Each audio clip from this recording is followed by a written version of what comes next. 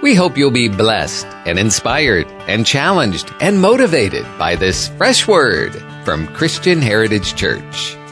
Isaiah chapter 54, beginning in verse 1. As you're turning there, let me remind you to be back Wednesday night at 6 o'clock for dinner, 7 o'clock for all of our ministries. And then also those of you ladies who are interested in volunteering for the Natalie Grant concert, I believe it's on February 25th. Donna Wolfers is looking for 20 volunteers. You get in at no cost, help a little bit, and get to enjoy the concert. So see Donna after service. Isaiah 55, beginning in verse 1. Sing, O barren, you who have not borne. Break forth into singing and cry aloud. You who have not labored with child. For more are the children of the desolate than the children of the married woman, says the Lord. Enlarge the place of your tent. Now we're talking about capacity.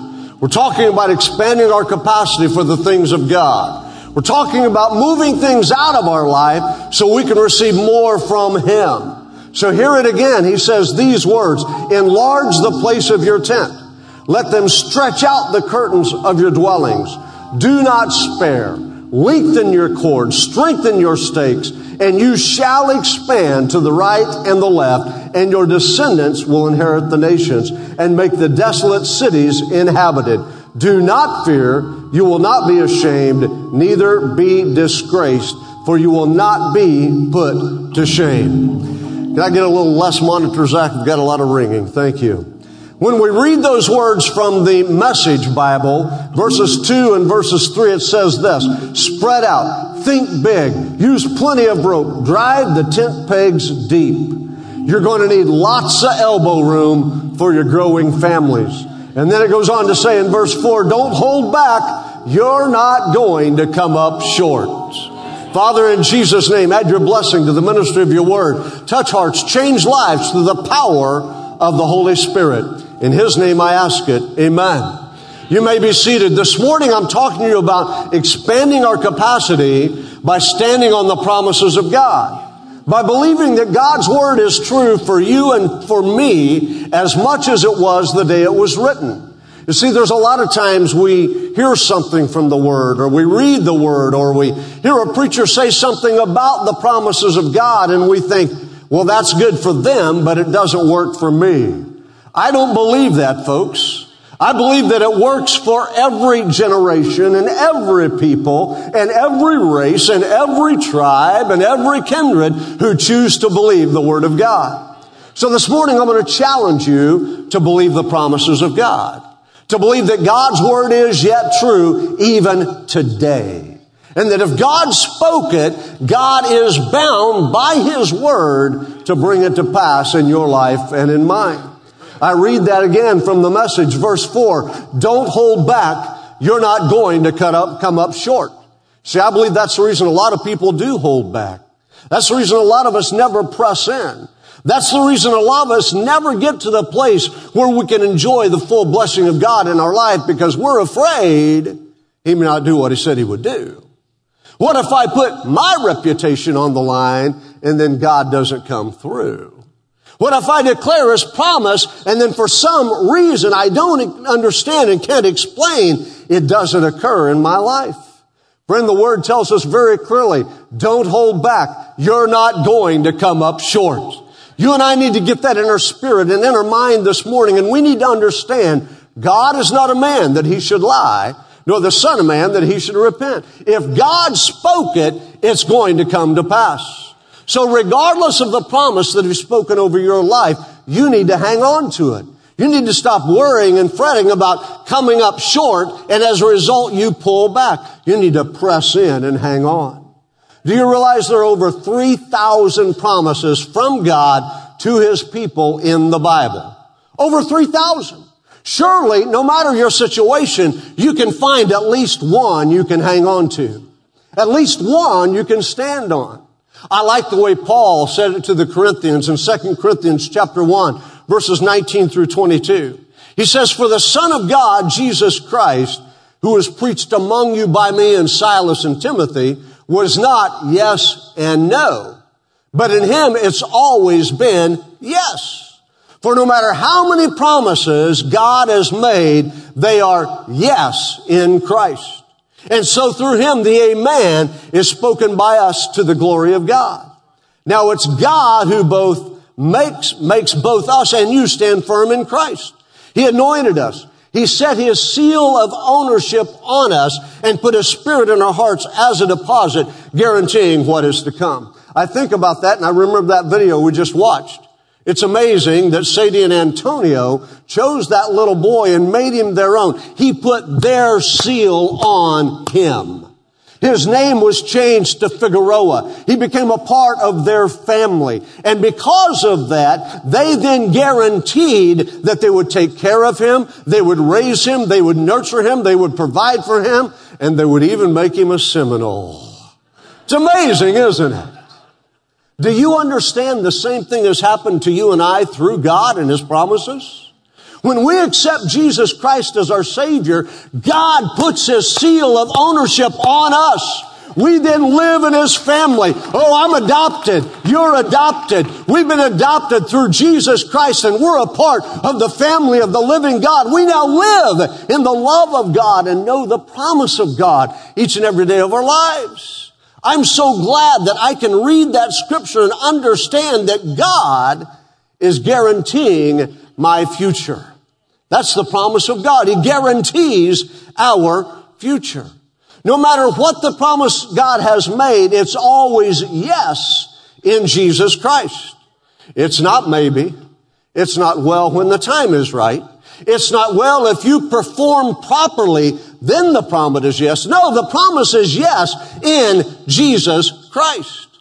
Look at the second part of 2 Corinthians chapter 1 verse 20. Reading it from the New International Version, it says, so through him, the amen is spoken by us to the glory of God. Amen literally means establish.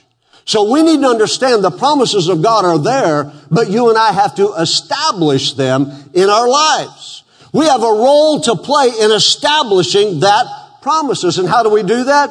By believing them, by standing on them, by declaring them, by proclaiming them, by making them the mantra of our life. We understand I am a child of the living God. God loves me and cares for me. God has rescued me and redeemed me. God has invested the life of his own son in my future. He died and rose again from the dead so that the same power that dwells in him now dwells in me. Oh, come on, folks, get it in your spirit. We're a part of a family. And when we declare the promises of God, we're declaring the ownership and the care of the Father over our lives.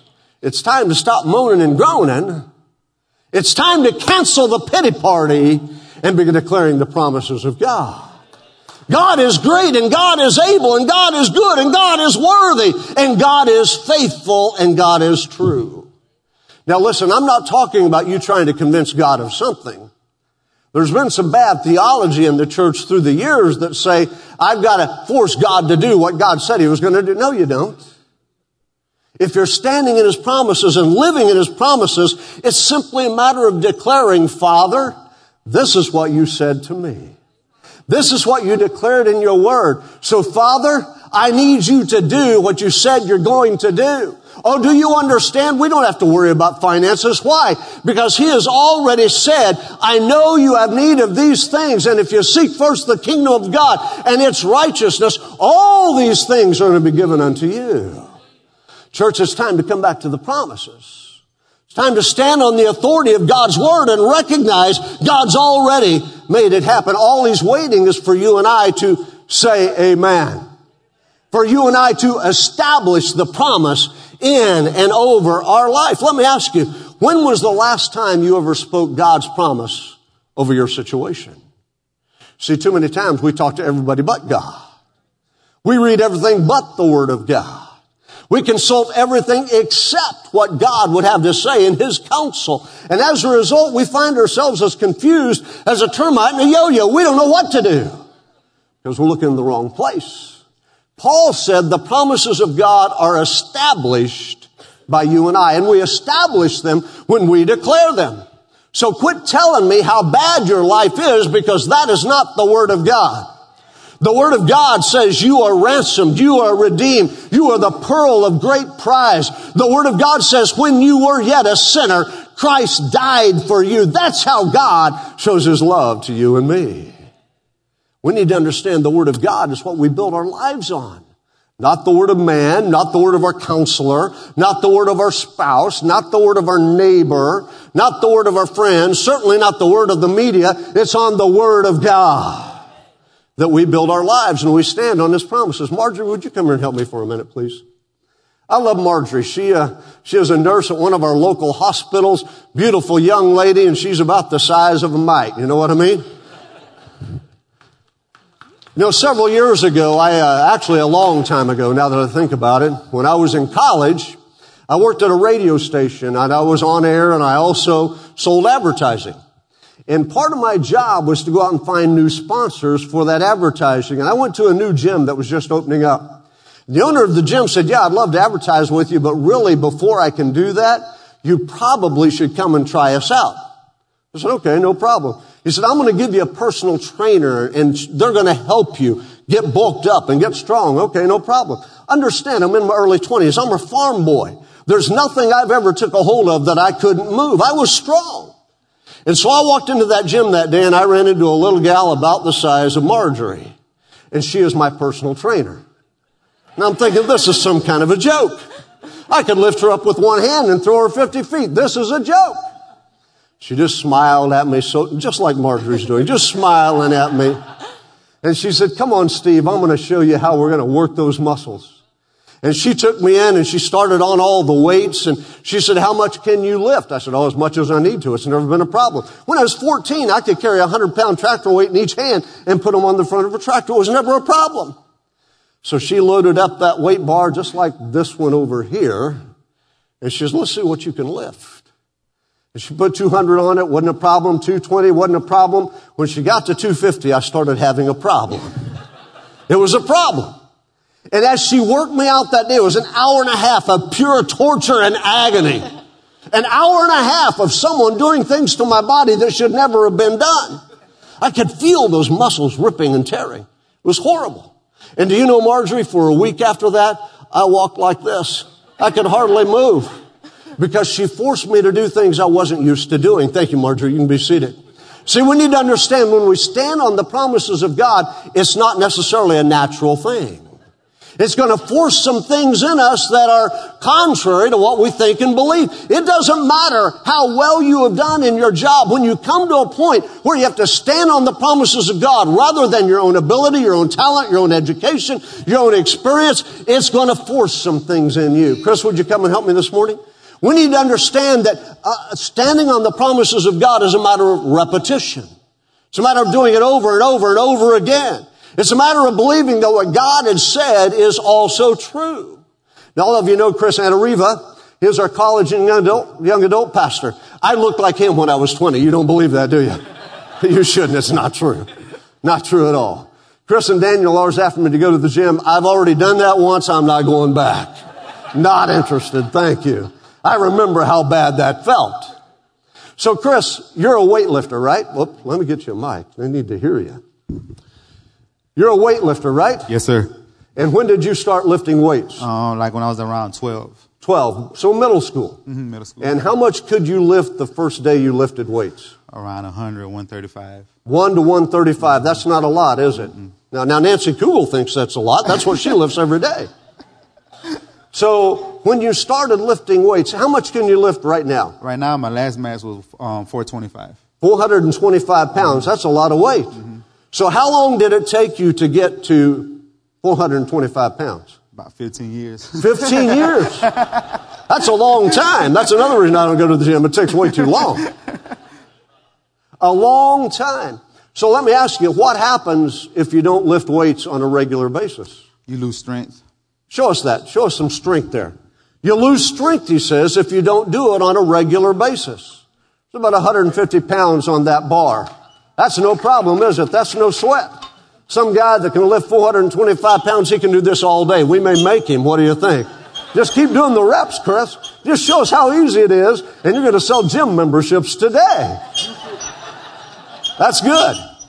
So you can go ahead and set it down. Let me ask you, Chris, what happens if you don't lift for a while? You lose strength. How do you lose strength? I don't understand that. You're a strong guy. I mean, look at those muscles. How do you lose that? By not practicing this every day or every other day. You got to have a routine. You have to keep doing it and doing it. When you stop doing it, you lose strength. Very good. So, do you have to eat a special diet in order to be this strong? Yes. What do you have to eat? A lot of protein. A lot of protein. Does that mean meat? Yes, sir. Oh, I like that. Red meat, right? Yeah. Lots of steak. Yeah. Potatoes. Potatoes. All chicken. right, I love that. Chicken. Lots of protein. Lots of protein. So what is your ultimate goal? Where do you want to be? I want to be able to bench 500. 500. Yeah. You're at 425 now. How long is it going to take you to get to 500? I don't know. It's going to take a while. Like, it takes a while to go up 5 pounds. 5 pounds makes a big difference. 5 pounds makes a big difference. Really? Yes, sir. That's amazing, isn't it? You would think if you can lift 225, 230 wouldn't be a sweat. But 230 is a sweat. It's a sweat. Or, 430 is a sweat. That is amazing. Thank you, Chris.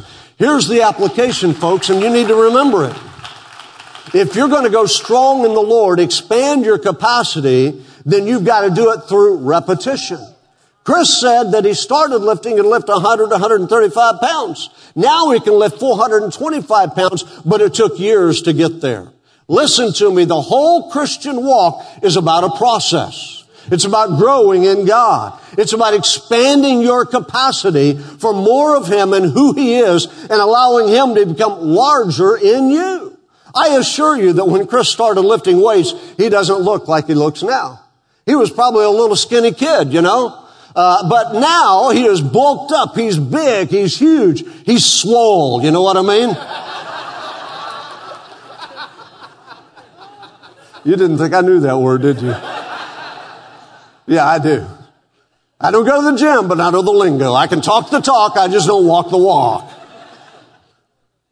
It took a process. It took time. And to get to his goal, it's going to take more time because even 5 pounds is a lot more weight. So you need to realize that when we start standing on the promises of God, we aren't going to go from God forgive me to being a mighty warrior and a powerhouse in the kingdom of God. It's a process. You got to grow up. You see, when you look at the life of David, David didn't start out fighting a giant. He started out tending sheep and killing bears and lions, and that took him to fighting the giant. You and I have to realize it's a process. You have got to determine what my life is going to be anchored on, the promises I'm going to build my life on, and then allow God to do something great in you.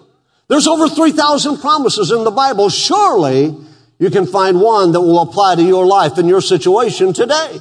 And as you begin to speak God's truth over your life, as you begin to declare God's promises over your life, as you begin to establish God's promises over your life, you see them come to pass. Paul Ladd shared with us just a few weeks ago that the doctors have said there was nothing more they could do for him, go home and die from cancer. But he turned to the promise of God. He turned to the faithfulness of Jesus. He began standing on the promise. And just a few weeks ago, they told him the cancer is in remission, not because of medicine, but because of Jesus. Oh, come on, folks. You need to get it in your spirit.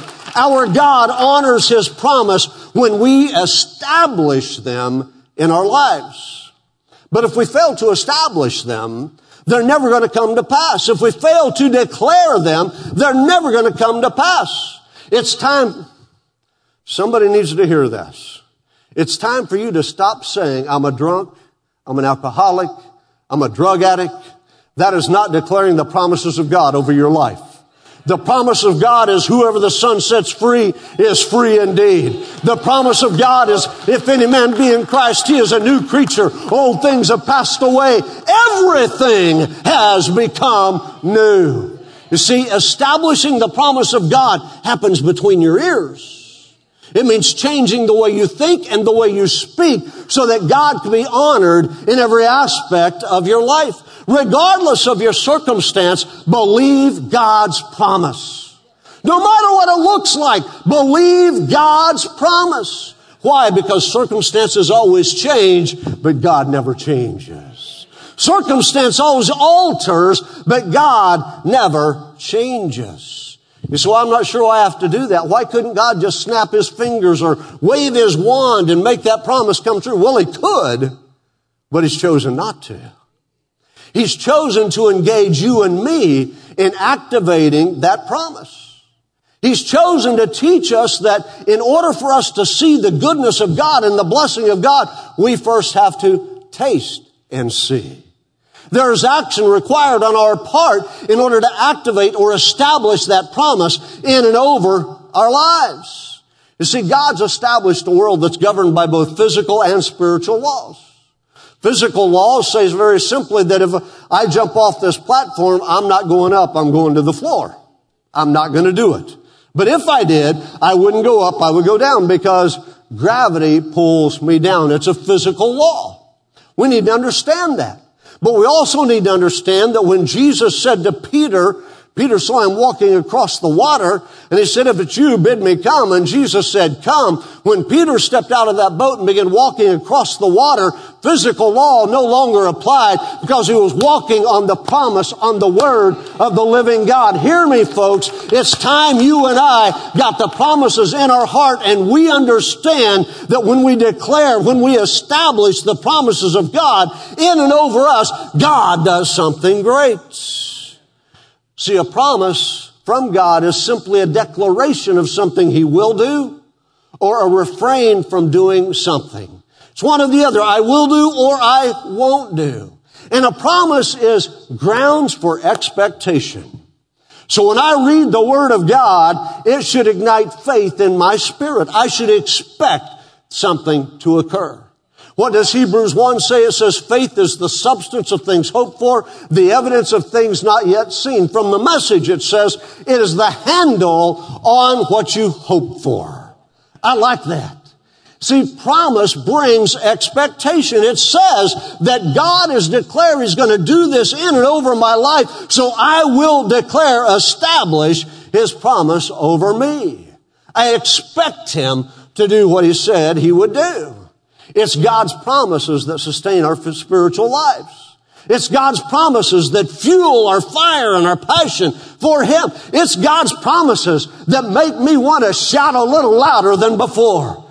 That make me want to dance a little harder than before. That make me want to worship a little deeper than before. Why? Because the promise says, draw nigh to God and I'll draw nigh to you. See, we need to understand the promise of God brings an effect into our lives when we begin to establish it in and over our lives. 1 Peter 1:4 says He has given us these exceeding great and precious promises, that through these we might be partakers of His divine nature. Now let me stop you. Don't go all crazy on me. You are not going to become a God. Not going to happen. But what it says to me when I read that scripture, He's going to give me a promise, and that promise is going to change my nature from the inside out. He's going to conform me to the image and the likeness of His Son, Jesus Christ. He's going to make me a son or a daughter of the Most High God. So when God gives you a promise, or maybe I should say, when you get a revelation of the promise that God has given, you need to hang on to it. You need to focus on it. You need to pray it. You need to speak it. You need to declare it, because God is doing something inside of you that will eventually be seen on the outside. You see, before He ever changes the circumstance, He changes the person. And when you allow Him to change the person, then you can cope with the circumstance until it changes. That's why Paul said, my grace is sufficient for thee. You remember the story, 2 Corinthians 9? 3 times he prayed that this thorn in the flesh would be removed from him. And 3 times he didn't get an answer. Finally, God said, Paul, my grace is sufficient for thee. In your weakness, my strength is perfected. Oh, come on, church. We need to understand that's a promise from God. It doesn't matter what I'm facing, what I'm encountering, what I'm up against. If I've got the promise of God in me, doing something in me, changing in me from the inside out, I can face the circumstance. I can face the problem. I can run toward the enemy, and I can declare I have a sure word from the Lord, and it's greater than what I'm seeing and experiencing. I can stand on the promise of God.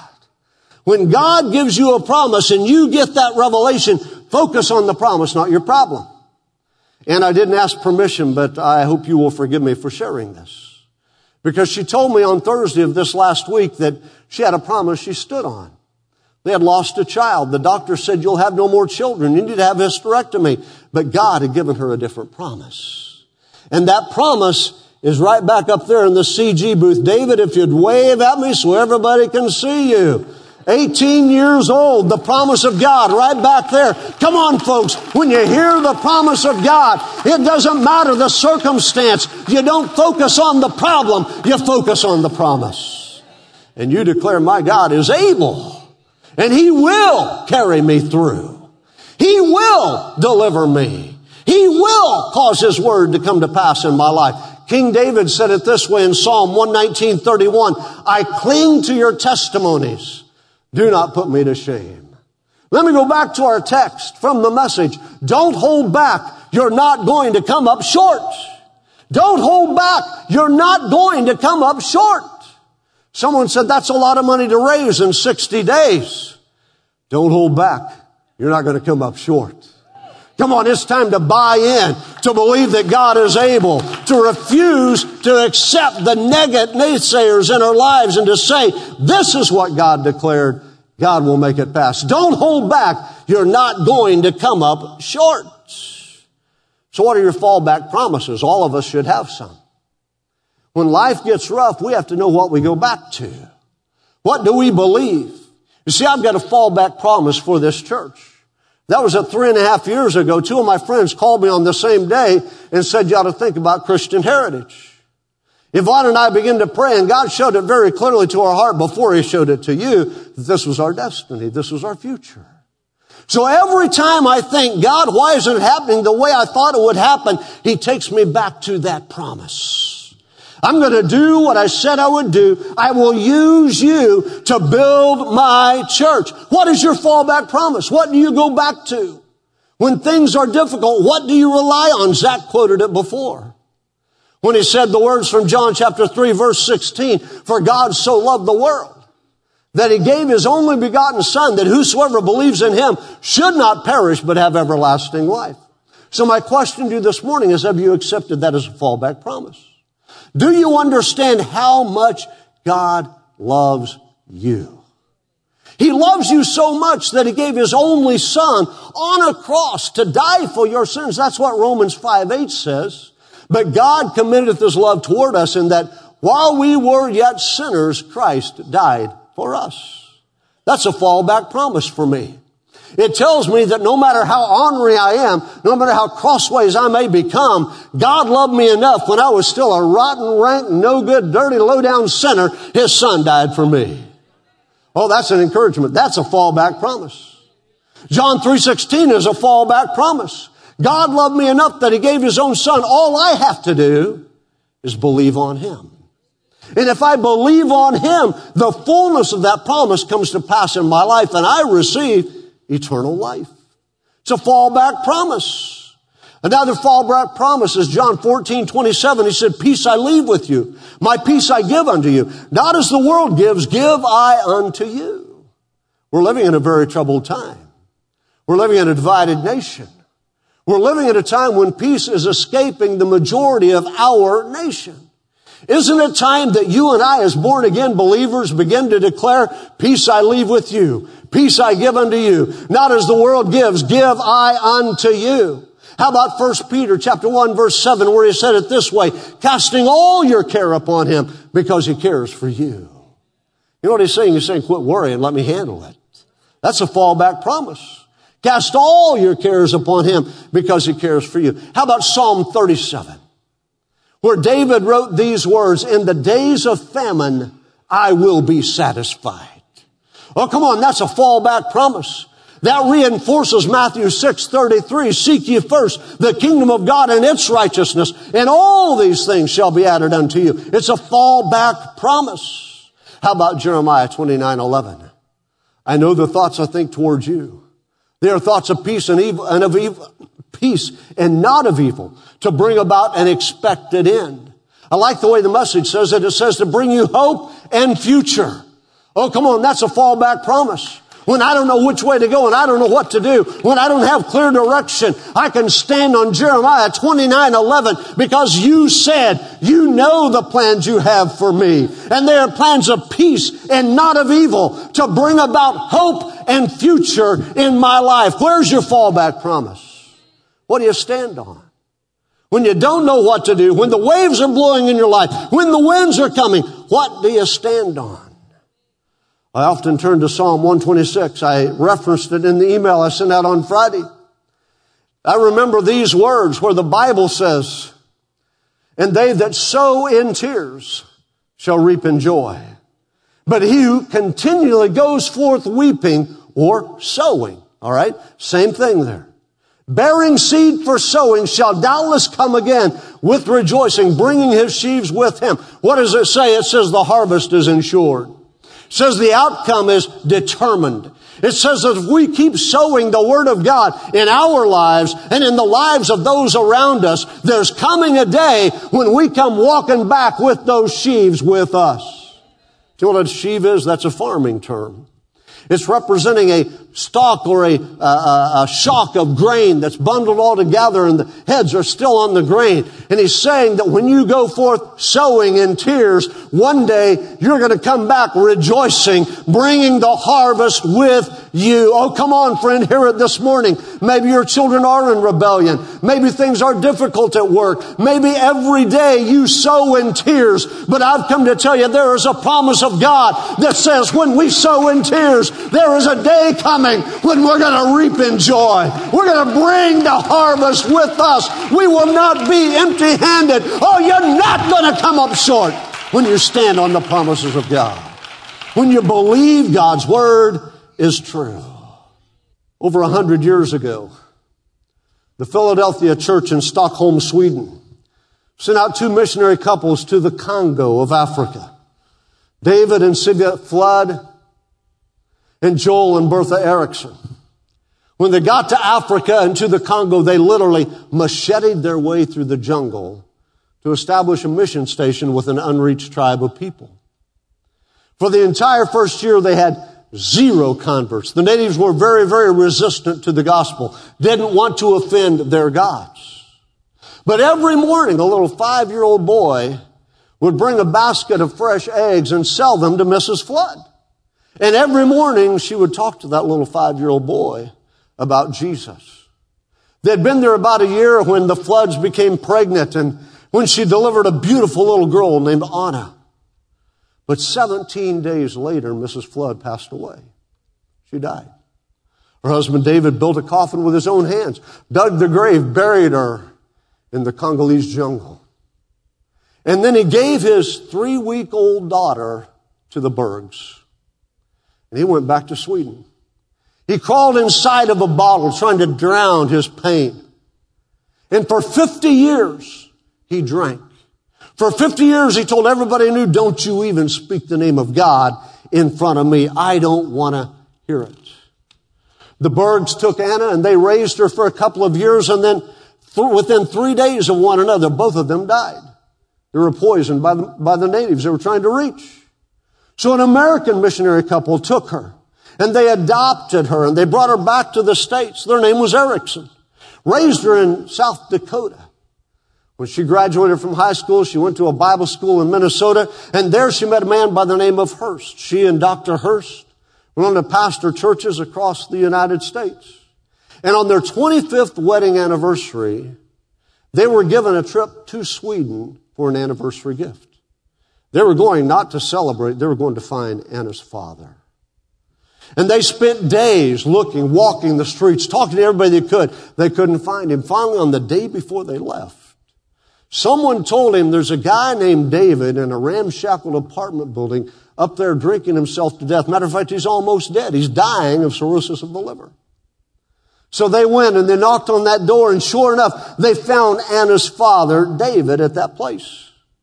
And when he opened the door for him, she threw her arms around him and she said, Papa, it's Anna. It's Anna. And that man broke down and began to cry, and for the first time in years, the remorse, the heartache, the bitterness began to flow away.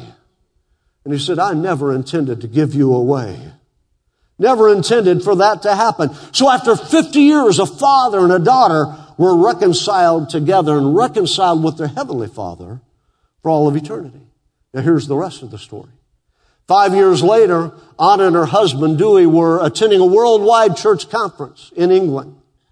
One of the speakers the first night was a general superintendent of the church named Uganda, who was from Zaire. And as he spoke that night, he referenced that he had grown up in the Congo, in that particular portion of the Congo where Anna was born. So after the service, she went to him and she said, "Sir, do you happen to know the name of this village?" And called it by name. And he said, "Actually, that's where I was born and raised." She said, "Sir, do you happen to remember missionaries by the name of Flood?" And he said, "Oh yes, every morning when I was a little boy, I would take eggs to Mrs. Flood's door and she would tell me about Jesus. And then she died and they left and I never knew what happened to them or to their little girl. I always wondered if she ever knew I was her first convert." He said, "Just last week, I went back to that grave and I put flowers on that grave and I thanked the Lord that she gave her life so that today hundreds of thousands of us could know Jesus as our Lord and Savior." With that, she looked him in the eye and she said, "I'm Anna. I'm that little girl that you never knew what happened to." And he said, "Thank you for allowing your mother to die so that we could live." Oh, come on, folks. I want you to hear it today. When we go forth weeping, sowing precious seed, we doubtless shall come again rejoicing, bringing the sheaves with us, because that is the promise of God. That's what God is determined to do. Stand to your feet with me. You're in this room this morning, and you desperately need a promise from God. You desperately need a word from God. You desperately need to know that God has not forgotten you, that He's still faithful to you, and that His promise is effective in and over your life. Right now, in Jesus' name. Father, I pray that you touch every heart and every soul in this room.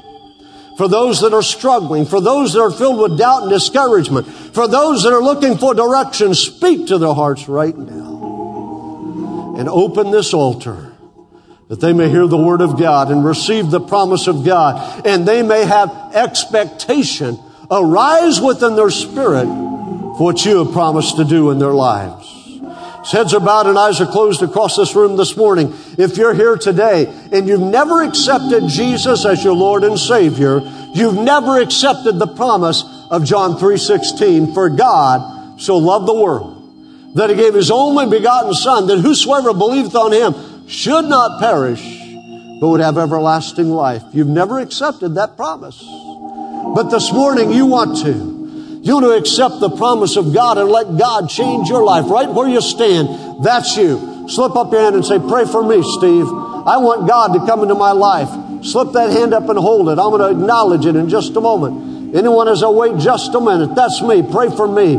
I want God to come into my heart and come into my life. I'm speaking to everyone in this room today. If you're in a tough spot, if you're in a hard place, if you need to hear from God today, you need His promise to be activated in your life, then right now I want you to step out and come. And we're going to pray with you and pray for you. And God is going to do that as you establish, as you declare His promise in and over your life. Step out and come right now. Don't wait for anybody else. Step out and come. Worship team, come back. The song says, "Te amo." He loves us. He loves us. I want you to sing it out with them this morning, recognizing the love of God. Come on. Don't wait for anybody else. God's speaking to you. Come this morning and find a place in this altar where you can agree with God and stand on God's word and believe that God is able. Sing it out this morning. Te amo. You continue to come as they sing today. Our prayer is that God will take this word and plant good eternal seeds deep into your soul. Father, we pray for your great wisdom to infiltrate this listener, draw them to you, and take them gently down the road to their next destination in life.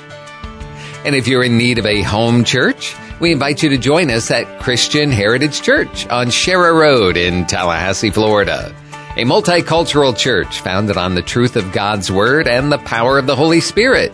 For a worship service where the presence of God has first place, you're invited to Christian Heritage Church, Sunday morning service is at 10:30, Wednesday evening at 7, plus youth group and kid power and small groups and more.